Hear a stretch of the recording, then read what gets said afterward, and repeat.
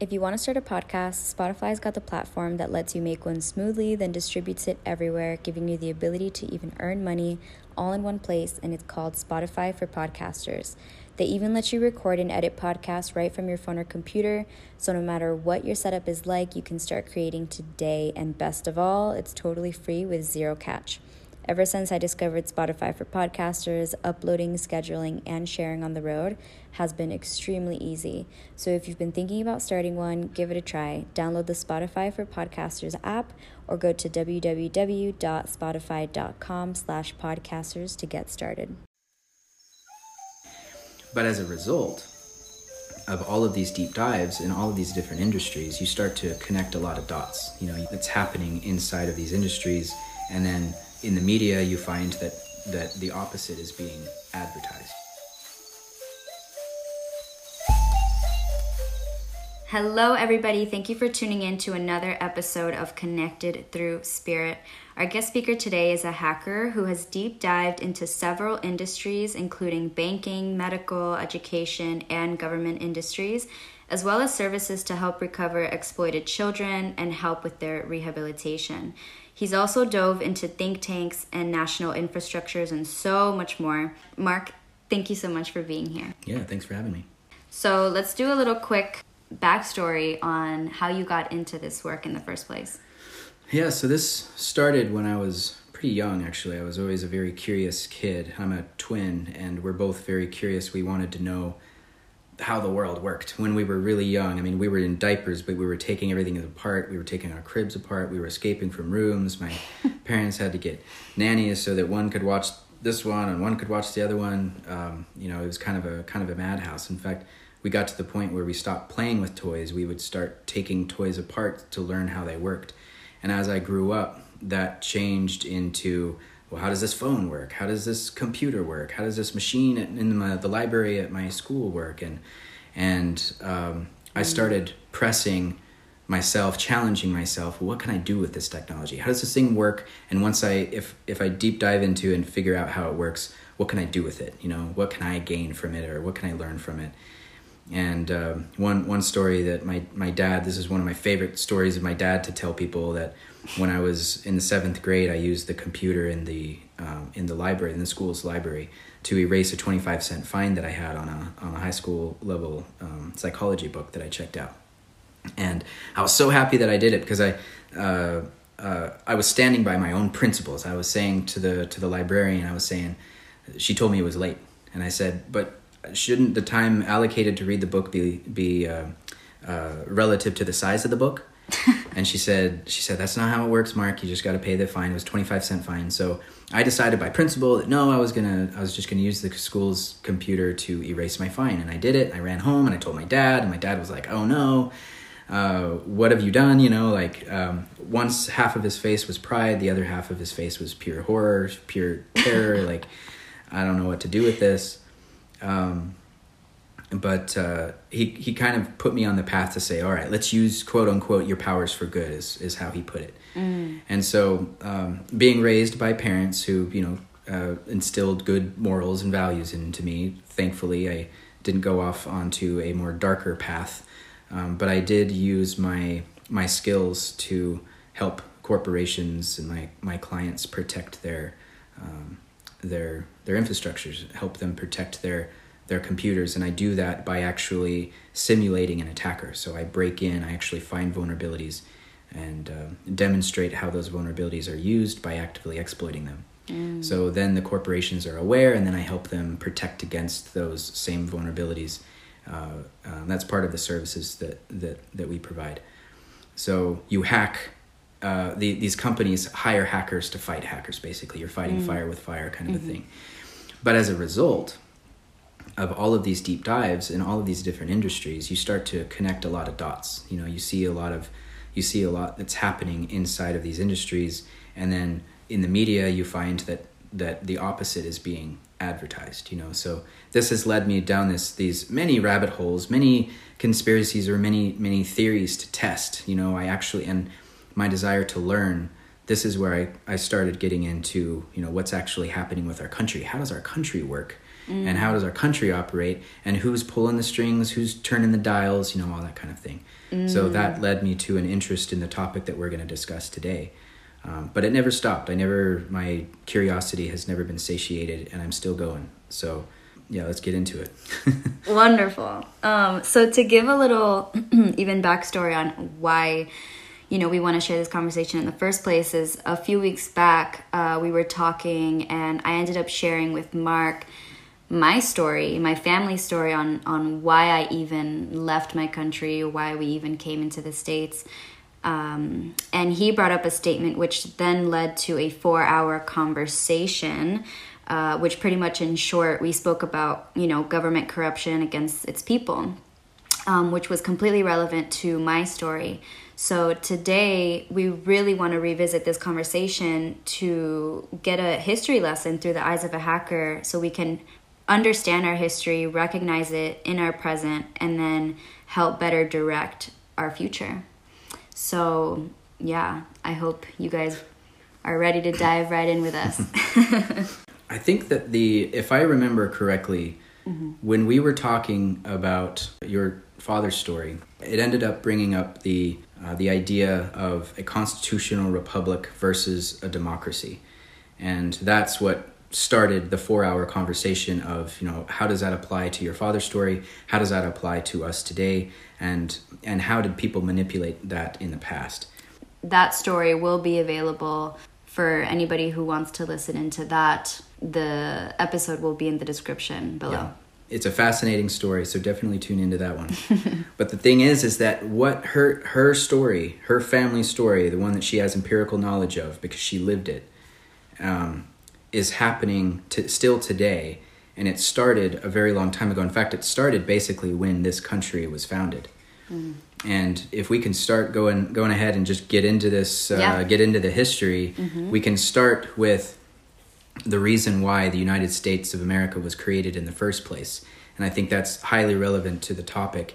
And the reason that this country was created was because the founding fathers had just fled from tyranny from their own government. They had just fled.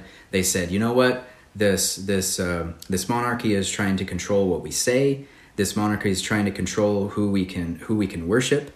This monarchy is trying to say that we can't defend ourselves and disarm us. And they're basically saying that they can turn around and make anything illegal if they want it to be. They could say your business is illegal. You as a civilian are illegal, or we don't like what you're saying. If you speak up against the church, that's heresy and that's punishable.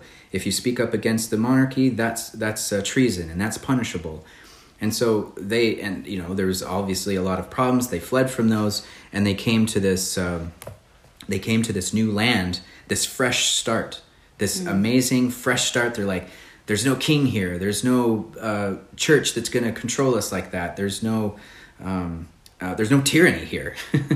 And so what they're saying, okay, we need to start this new form of government, and we're going to remove all the things that we just experienced with our own lives. We're going to make it impossible for there to be a king on this land. We're going to make it so that you can't infringe on your right to defend yourself. We're going to make the very first thing that we're going to say is you have freedom of speech. You can say whatever it is. You are a free person. You shouldn't have to pay someone for the privilege of existing on the planet that you were born on. That was kind of the idea. And so these founding fathers, they took it very seriously that they felt that they were directed by God to create this constitutional republic, not a democracy, but a constitutional republic. And what that means is a constitutional republic is the freedom of liberty, basically. It is the less involvement of the government. I can be free. Back then, you owned your land. When you bought your land, you owned your land. Back then you had a lot of options on how you healed yourself. You were growing your own food, and that was fine. You owned your weapons and you defended your land. And in fact, it's written into the Constitution that you have the right to defend your land, and that will not be infringed upon. And so eventually you were free. At that, there was a time period, of course, there were conflicts and everything that came up because most people were trying to come in and grab that power or grab that freedom, and that caused the conflicts. And they wanted control of that. In fact, Britain was guilty of that as well. And we read that in our history books. But the real history I believe, starts with those that started to exploit the freedoms and the liberties that we had. And this is a story of greed. This is a story of absolute power. And it's one that still affects us today. And the processes that these people implanted in this nation are still strong and thriving. And it's this Leviathan that we feel can't be controlled. It can be controlled, and there are solutions, and we will talk about that later. But right now, I want to talk about John D. Rockefeller. And most people, when they hear about John D. Rockefeller, they think, okay, he's a tycoon, he was a billionaire. In fact, if you account for the inflation and everything since then, he was technically a trillionaire by his later years. Wow. And one of the richest people to ever exist, on record anyway. There's other people who have amassed more wealth than he has, but they're not actually obligated to disclose their wealth. And that's a topic for a different discussion. But so John D. Rockefeller, this man has a really interesting history. His father was a man that had zero integrity. In fact, he was a con man. His father was a con man. Most people don't know this. His father was a con man that would go from town to town selling snake oil. He would sell this elixir basically to people and say, this will cure, what are you sick of? And they would say, oh, I'm sick of this and this. Oh, just drink this twice a day, and here, buy me out. Buy my whole supply, you'll be fine. But he leaves town, he gets all the money, he gets everybody excited about this magical elixir that he's got to sell people, and then he leaves town. He collected a ton of money that way. Absentee father, by the way. He was never around, and when he was around, he was a horrible father, and we'll get into that in a second. But he basically was a con man. So long story short, you can look him up. William Rockefeller is his name. You can look him up and find out just how corrupted the man was.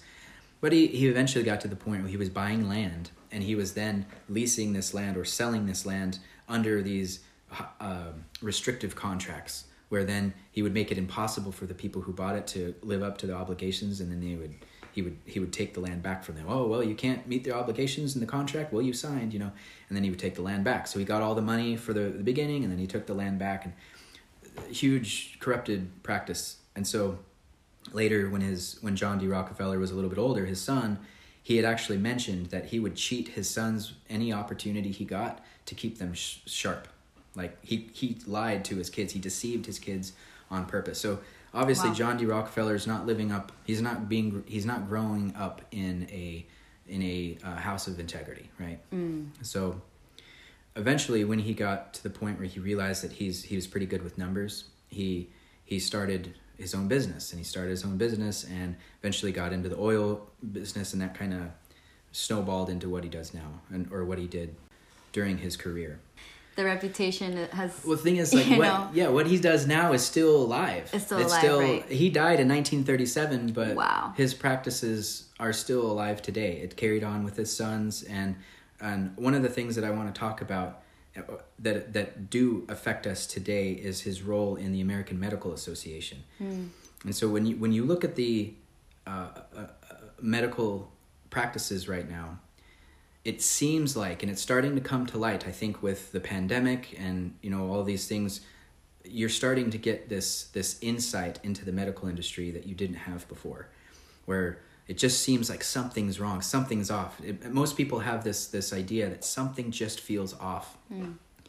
But when you look at it, it almost seems that doctors these days are more representatives of pharmaceutical companies. They say they don't give you a list of diet, exercise, healthy practices, healthy living, rid yourself of this. It's, here, let me look up on my index table of which pharmaceutical to take for that ailment, And so it almost seems like that's what medical school is today. But if you look at, now you might say to me, some of the people who are listening right now might even be doctors, and they might even say, well, that's not true. I'm a doctor because I want to help people, And so, well, let me just keep an open mind while we go back to the history of John D. Rockefeller and his association with the medical industry.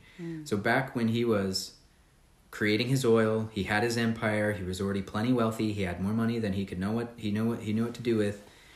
But he wanted to figure out how to use more of his oil, more of this petroleum, more of the byproducts, because every every ounce of oil that he was processing, there was a percentage in a good chunk of waste that was being produced. And he didn't want to waste that. He wanted to make money off of that. He didn't want to just throw it out. He wanted to make money on it. So he tried to figure out how to do that. And one way he found out that he could use his petroleum in pharmaceuticals to create medicine, to actually create medicines. And so he started this campaign. He hired somebody to analyze the current state of the medical industry.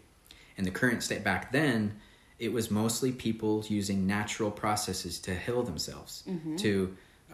And these are processes that had been in place for a really long time. You know, these are what you hear in the Western medicine, or these ancient textbooks, you know, that have these, take this herb for this ailment, take this herb, take this, make this poultice, make this, elixir, make this oil, you know. They had all these things, and they were working. They were working. They had a track record of a longer period of testing on human subjects that were willing, because it worked in their family, it worked in their, it was a system that worked. But I can't package up the mint family or oreganos or things like that and really make a profit, right? And plus, these are things that I can grow in my own backyard. So how do you profit from that?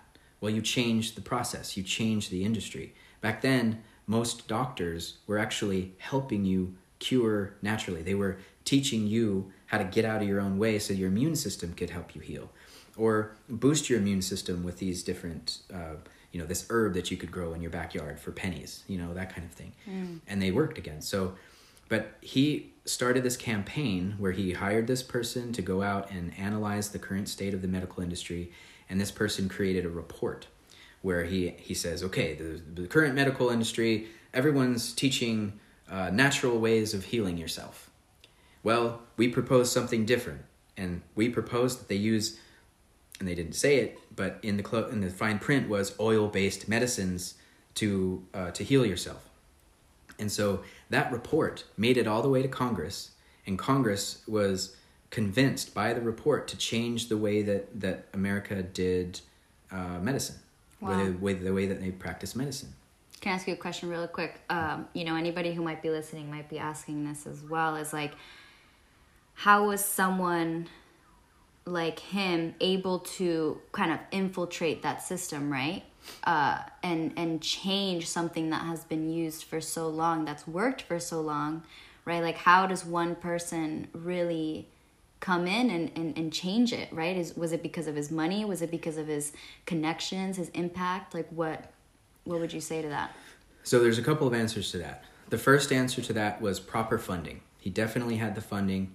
The second was that he was highly motivated. He was highly motivated to change this. He got his way. If you look at his track record and his business record, he got everything he ever wanted, ever, always. He always ended up with what he wanted. It might have taken him years to get to that point, but he had persistence. And persistence is an enemy in most cases. It's something that was like the enemy never sleeps. That's kind of the way I see it. And if he didn't get his way first, he would try something new, and he would learn something from that. And then if that didn't work, he would do something else. Finally, it came to the point where he realized that with a polished report that was more comprehensive than the government had ever done, that any medical establishment had ever done, he funded this person to go off and research all of the different. He went to doctors' offices. He went to educational facilities that were teaching doctors. He went everywhere. He went across the country, and it was this comprehensive report, and it was convincing. It was convincing, because when Congress was looking at it, they're like, oh, there's a problem here. Oh, there's a problem here. Hey, what do? We make laws. Let's make a law to this guy knows what he's talking about. You know, wow. We don't know how to keep him honest, because nobody on our staff, none of us are doctors, but we trust that this guy knows what he's talking about.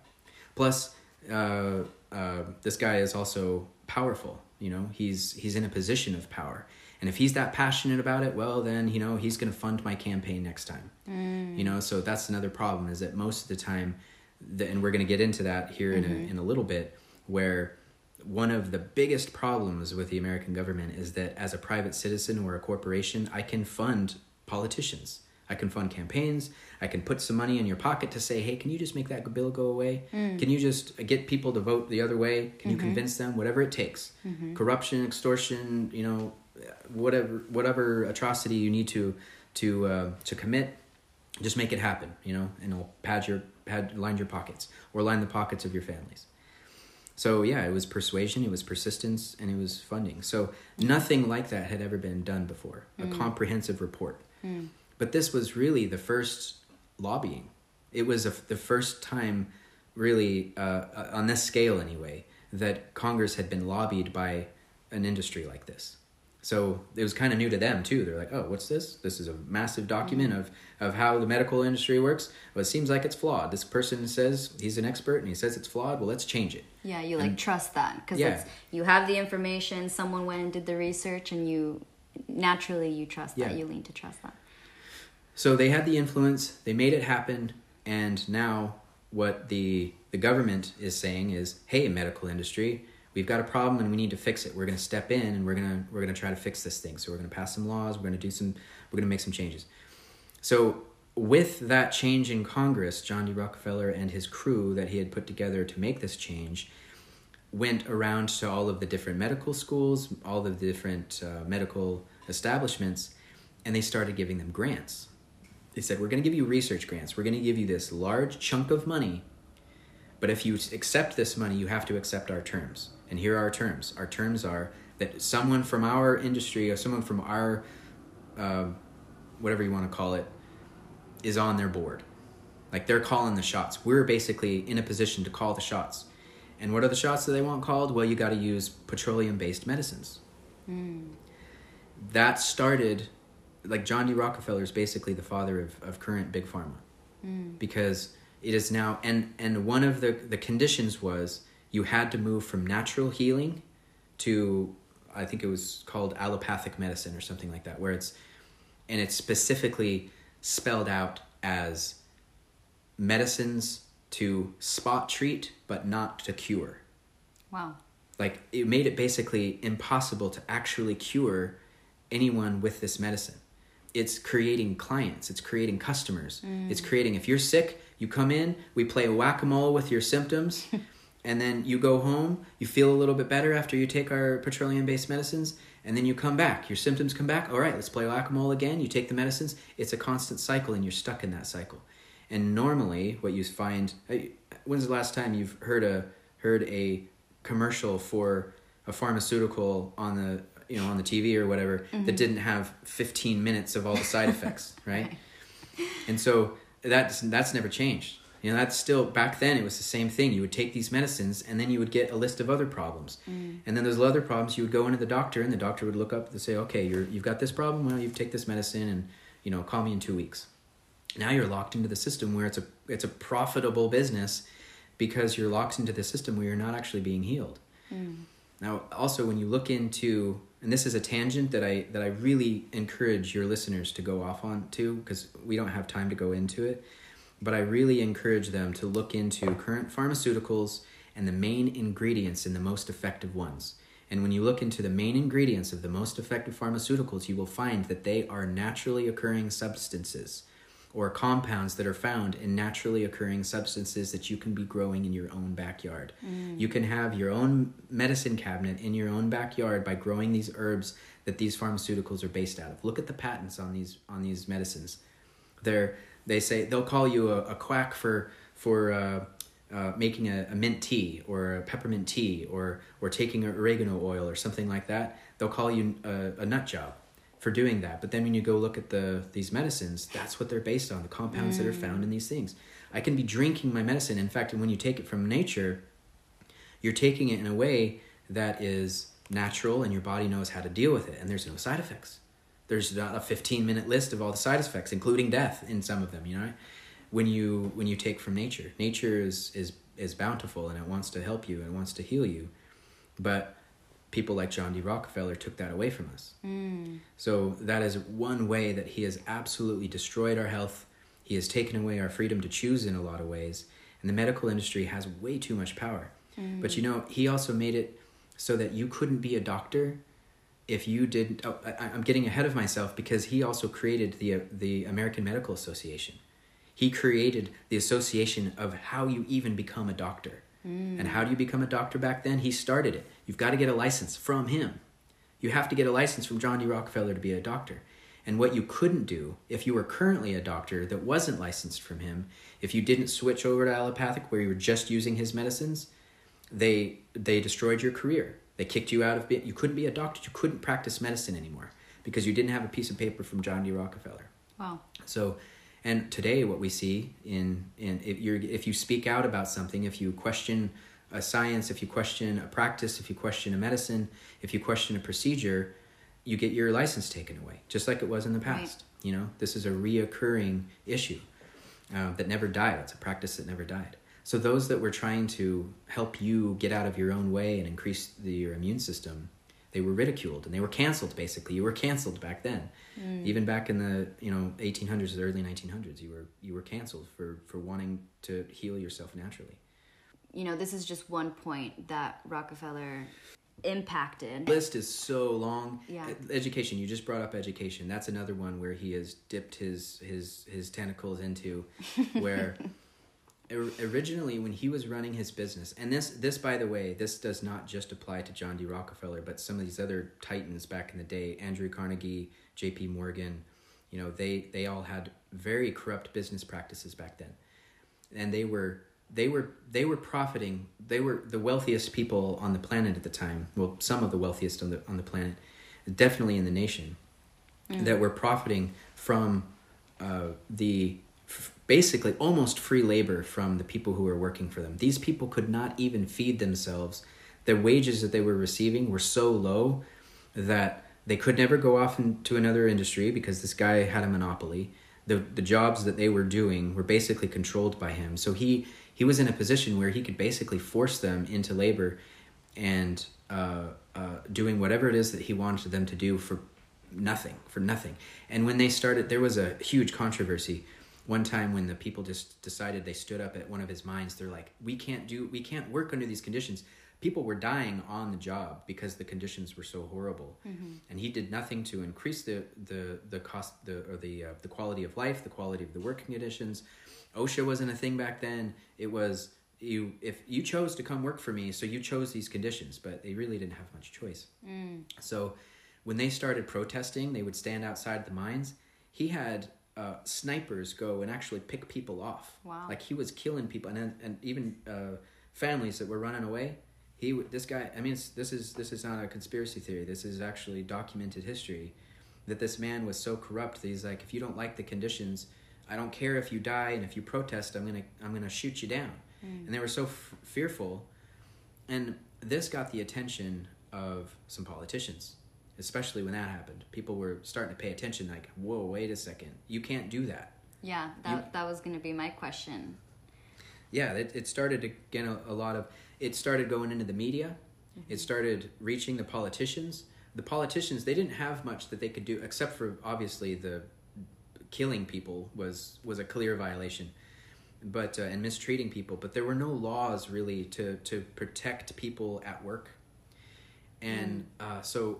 When the people started revolting, they started voicing their opinions. They're like, this man is an evil man. This man is a horrible person. This man is killing us off. This man is working us to death.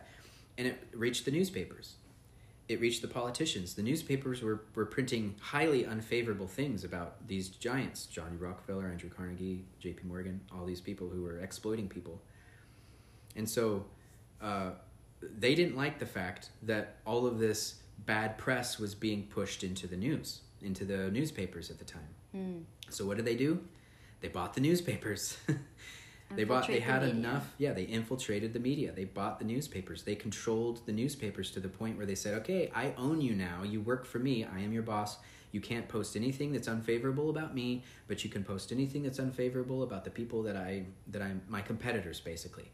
And if there's anything that is about the conditions of my work, you can't post it. And if you do, you get fired, and I'll put somebody in the place that will go along with the program. Follow the agenda, basically. And so that was kind of the first infiltration into the media, because they realized The media was a nuisance to them, but they had enough money to buy out the nuisance and modify that nuisance to make the problem go away.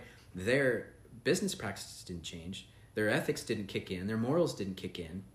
They were still highly corrupted people just finding a way to dust the problem under the rug, you know, and that was by buying the newspapers. So then they also realized, wait a second, I have an entire generation of people that are incredibly upset working for me. How do I change the mindset of an entire generation? You're not going to change the generation that's already grown and has their own opinions. Right. But how? So then they started to brainstorm, well, how do I change the opinion of the next generation? If I can change the opinion and the ideas inside the head of the next generation, then my legacy can continue without all the problems of these pesky morals and ethics getting in the way.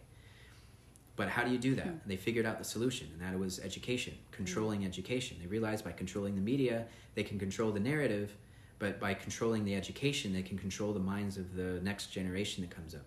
So the very first school, who started the very first school? Well, it was these three that were in cahoots together that started an educational program to say it's okay to work for a titan. It's okay to work and just 9 to 5 do your job and sit down, shut up, and do your work. Mm-hmm. You know, don't question, don't protest. That was basically the curriculum in a hidden way, subtle way, you know, clever way, deceptive way of teaching everybody to just be okay. And what do we do now? We do the same thing with our educational system. Our educational system is not teaching you how to grow your own food, how to exercise better, how to take care of your health, how to balance your checkbook, how to, you know, it's teaching you how to be a product of a system.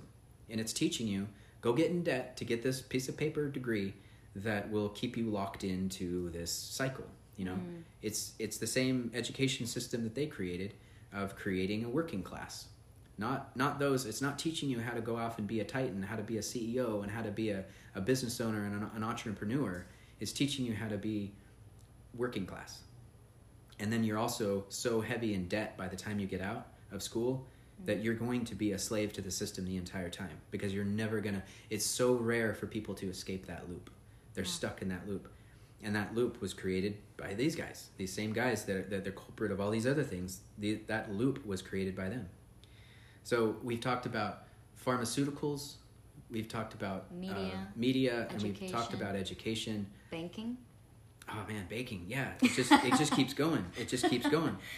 So banking, at first, these guys, by the time these guys had all the money they could possibly dream of. I mean, these guys were billionaires back then. Think about it. Think about back in the early 1900s. They had access to anything that they could. They actually couldn't buy all. They couldn't. There was nothing that they couldn't. That was out of reach, basically. With that amount of wealth, and in that state of the world, there was nothing that was out of reach of these people.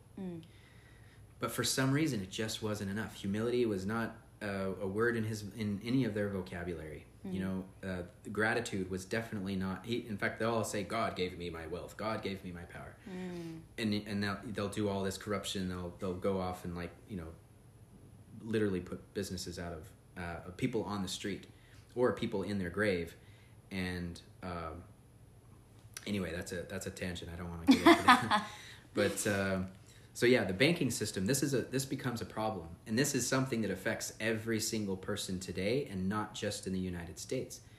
That it got to the point where they wanted to. So John D. Rockefeller, basically, he was in finance like that, and J.P. Morgan was in finance. That's where they started anyway. That's how John D. Rockefeller didn't start in the oil industry. He started crunching numbers. He started figuring out he loved interest. Interest was his very first introduction into, wait a minute, I can lend you $50 and I get $3.50 back a year later in interest. He played with that his whole life. And so he realized at a very early age, and that's what got him into business in the first place, was the fact that I didn't have to work for interest. I didn't have to work for gain. Interest did all the work for me. So, that was kind of at the root of a lot of his business practices, and the reason why his businesses grew, because he was always chasing the interest. So, talking about banking, they all got together And they started this idea of creating a banking system that basically they could control. And when you're a bank, there's a lot of specifics that you get to control. And especially if it's like a nation's bank, a federal bank. And so they actually set out to create a bank. These three. I think it was J.P. Morgan, John D. Rockefeller, and Andrew Carnegie, and a bunch of other characters by that time who were involved. But they were the majority. Mm-hmm. They created this. I can't remember what the name of it was, but there was like some name of a society that they came up with, where they would meet at this place called, I think it was Jekyll Island or something, and they would meet together and they would talk about how they can get more control, and one of the main topics at these meetings was a banking system. So back then, the banking system, it was rudimentary, but it was working for people. It was fine, but they needed significant change. So they wanted to create a Federal Reserve. They wanted to create a federal bank. They wanted to create the bank that the nation would use, because that would be an amazing amount of control for these couple of characters to wield. So there were a couple of people that were opposed to a federal bank being owned by private industry, by private people, by not the government, right? Mm-hmm.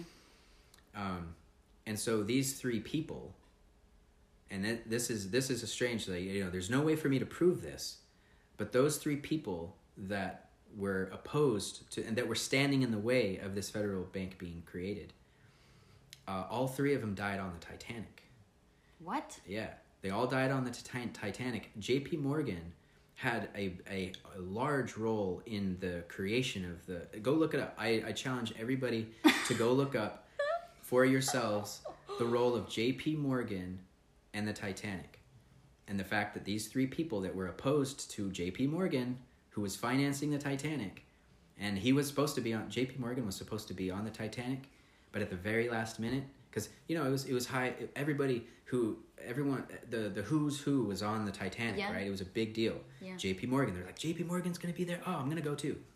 Well, these three that were standing in the way of this bank establishment mm-hmm. were on the Titanic, and it went down. How convenient.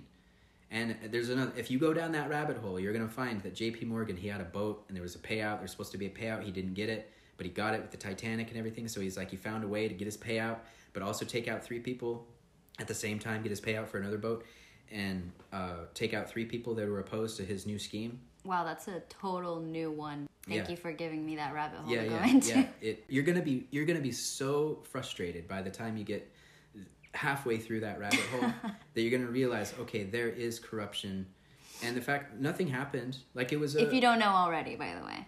Yeah, right. So yeah, jump down that rabbit hole, and a lot of these things will come to light. But lo and behold, with those three people out of the way, the Federal Reserve, the federal bank, was created.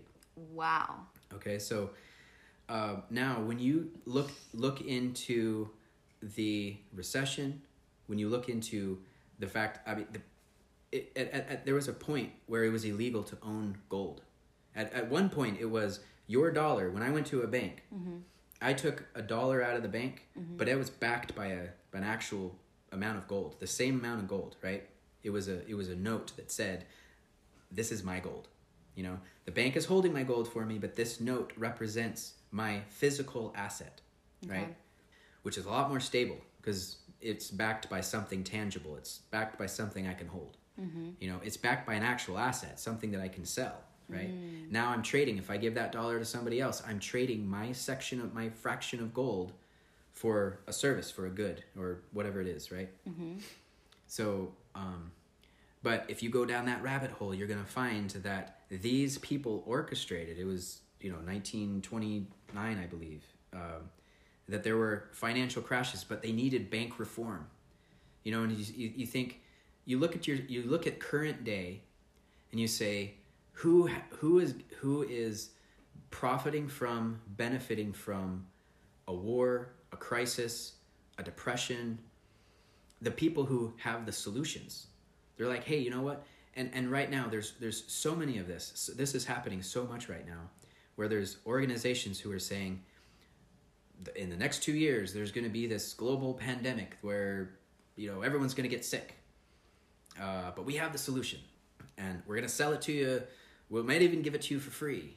It's the same people who are advertising and marketing the fear are the same people who are giving you the solution. Mm-hmm. Back in history, it was the same people who were orchestrating and engineering these depressions, the bank collapses. These people who were sitting on piles and piles of cash were manipulating the markets to the point where they wanted crashes to happen.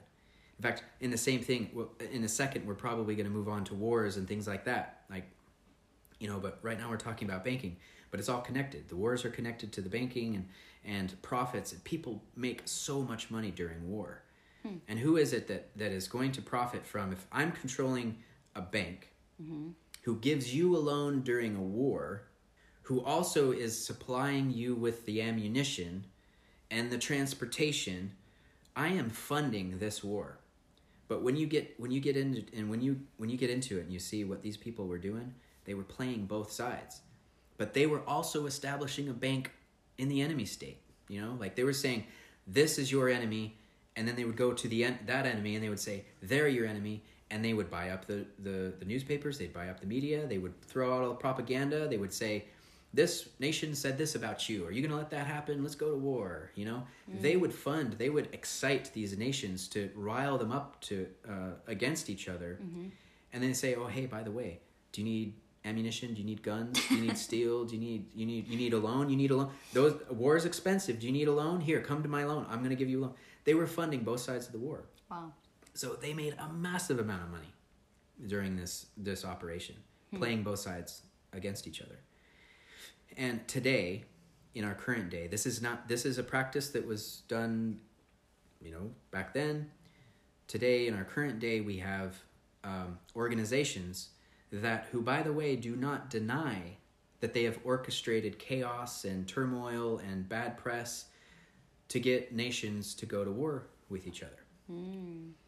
And they admitted it once it came out. It's like, yeah, we did that. But it was a long time ago, and we're not going to do it again. Mm. We've done it every decade up to that, but we're not going to do it this time.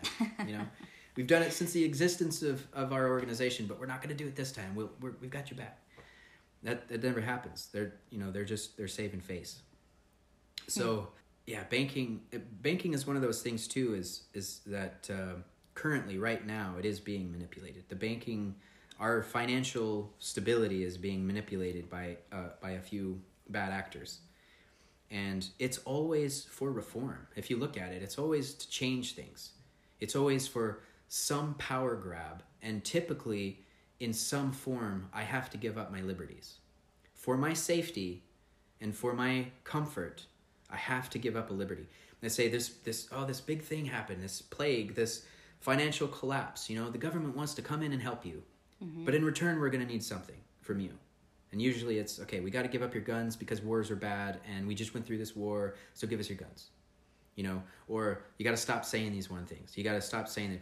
We got to slow down on the free speech. Or whatever it is. They want something in return. The government keeps wanting to take more and more and more from you. And that's really frustrating for us because we're just over here trying to live our life. Anyway, so that is the banking rabbit hole. We could have an entire episode just on that. The other thing that I want to talk about is politics. Mm-hmm. There came a point where John D. Rockefeller was so fed up with the government because eventually his corruption caught up to him. That's what spurred his motivation to get into the media, get into the educational system and those types of things, to control those narratives, right? But he couldn't do anything about politicians.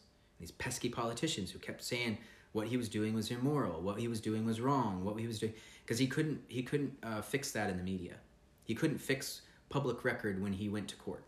Eventually, at first, he was just exploiting the fact that there was no regulation in place, right? So he could get away with these things because there was no regulation. There was no law keeping him from doing these things.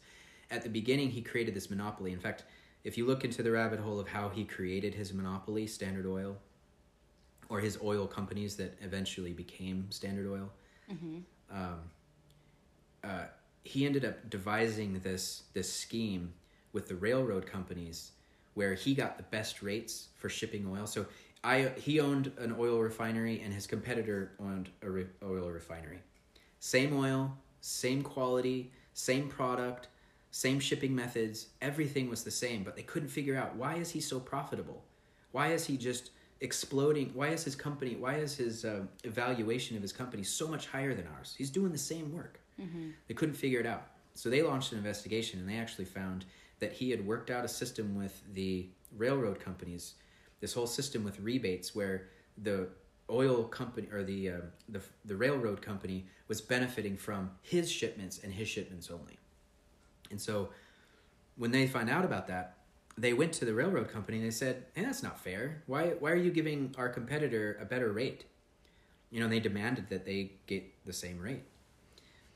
And so John D. Rockefeller got to the point where he created this shell company, this fake organization, and he rounded up a bunch of his competitors, and they created this giant. It was an invisible giant, but it was this company that nobody had some weird unrelated name, but it was really controlled by a few heavy hitters in the oil industry.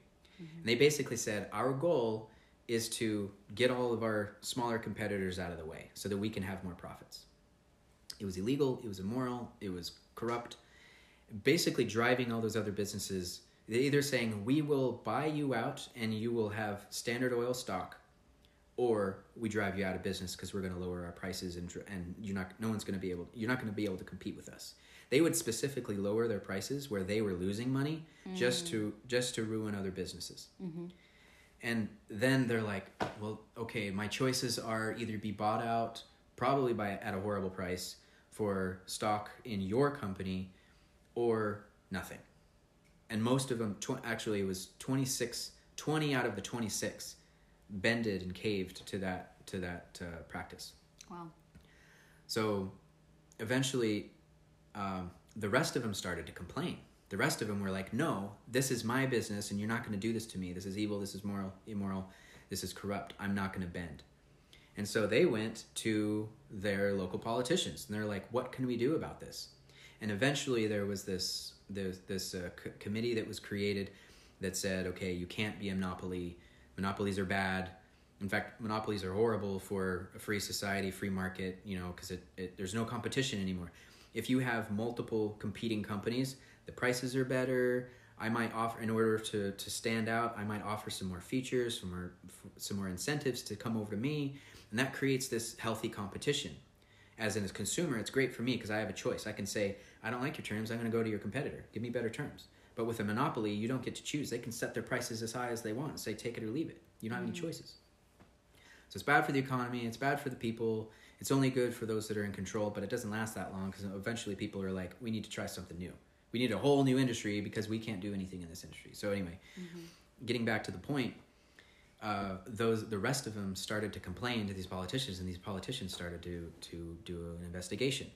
And so that started this whole cycle of these really annoying, and John D. Rockefeller's like, this is, competition is a sin.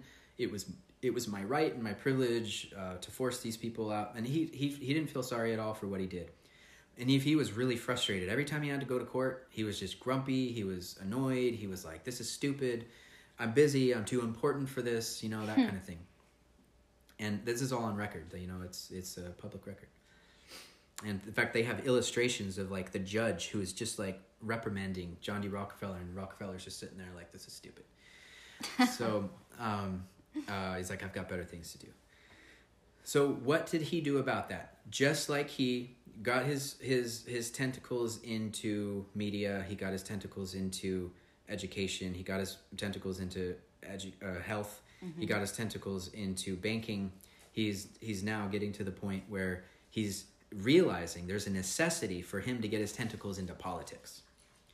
And so same old practices, same old routine where he would use his power and his influence and his prestige and his promises and his deep pockets to buy out some politicians, to get them on his side. Because now there's antitrust laws that are starting to come up to say monopolies are illegal now. the government is actually stepping in and saying, we've drawn a line on what it means to be a monopoly and how it influences free markets. And so that was really annoying because that forced John D. Rockefeller's oil business to be broken up into smaller businesses. Mm-hmm. But in the end, he came out on top anyway because he got to keep all the businesses that he ran out of business. And he was actually worth more by the end of that because of, some semantics. But he realized that government was in his way now. So he had to do something about it. The government is annoying him into action. And the action was that he started buying out politicians. So he started with senators. He would fund them. He said, okay, I'm going to fund your campaign. I'm going to fund I'm going to pat your pockets. Back then, I don't think it was even bribery. I mean, did they even have a definition of it? It's like, I'll incentivize you to have my back. Yeah. And that worked. That worked really well for him because he started funding these political characters that would go along with whatever it is that he needed at the time. Mm. But that wasn't enough because eventually his corruption was so widespread that Theodore Roosevelt, who was kind of he was very outspoken at the time when he was running for president. He was very outspoken about John D. Rockefeller, these titans, these monopolies. He found them to be evil and corrupt, and so his campaign while he was campaigning for president was, I'm going to do something about this. I am their enemy, and they know it. So all these guys, they put together this. Back then, being the vice president. Back then was being the president was powerful, but being the vice president was kind of nothing. It didn't really mean much. It's like you just kind of went off into a corner and nobody ever heard from you. You didn't really have much power. So what happened was they orchestrated for Theodore Roosevelt to become the vice president, and it worked. It actually worked. So they're like, okay, good. With him as the vice president, they didn't have to worry about him coming after them. Mm-hmm. And so for a while, they were like, okay, we won. At least for a little while, at least for this term, we won, where he's not going to be on our back. But then Theodore Roosevelt is the vice president. The president dies. Theodore Roosevelt becomes the president. Their plan backfired on him. Mm-hmm. And so now they're like, oh no, what do we do? What do we do?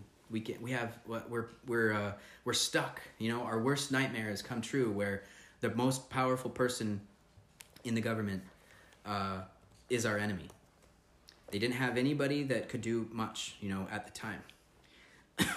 So they had to dig deeper. They had to go a lot deeper. And at this time, there was a society that was growing that was trying to get the United States to be broken up into. No, actually, I think I'm a little bit ahead of myself. But eventually, there was this attempt at what was called the League of Nations, where it was kind of this government, this style of government that multiple countries were going to be a part of, and they were trying to get United States to be a part of it. I think this was well after Theodore Roosevelt's time, but this is how he goes deeper, because he didn't quite win when he was trying to get these presidents out of the way. So his legacy was passed on to his kids, was passed on to his business partners, was basically trying to say, America is getting in my way. America is getting in the way of me becoming a global titan and not just a local titan. These guys wanted global power. Mm-hmm. And so they started scheming on how to either run America and control America, and if that didn't work, create wars to weaken America, and create policies that allowed them to participate in other countries and eventually globalize. Get America was in their way, basically. And this is, I think that if I were to come up with a topic of why America is in the state that it is in right now, like why do we have the problems that we have? Yeah. It's because America is in the way of a global agenda. So there is this, and when someone says globalists, or global agenda or one world order, that type of thing, everyone has kind of this bad taste in their mouth. They're like, I don't know if I believe that. I don't know if I see it. But I'm telling you, if you look, you will find it. And these are going back to my youth, going back to my present, pattern recognition. It is out there. It is in your face that there is an attempt to create a single unit of government. Mm-hmm. And that benefits the people that are controlling that government. And if you look into the attempts in the past, this is not a new thing. A one world order is not a new thing.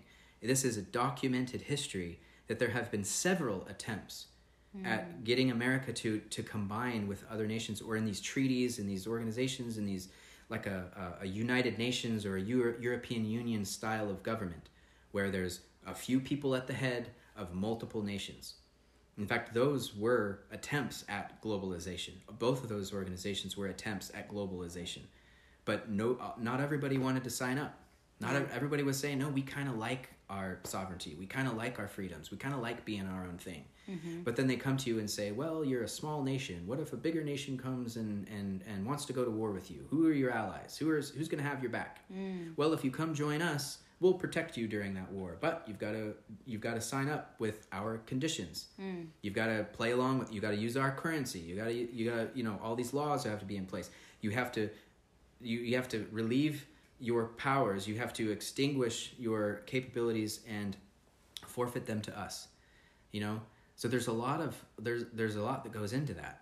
But it really weakens America, and America was this annoyance to these people who wanted a global economy and a global government, because everyone loved their freedoms.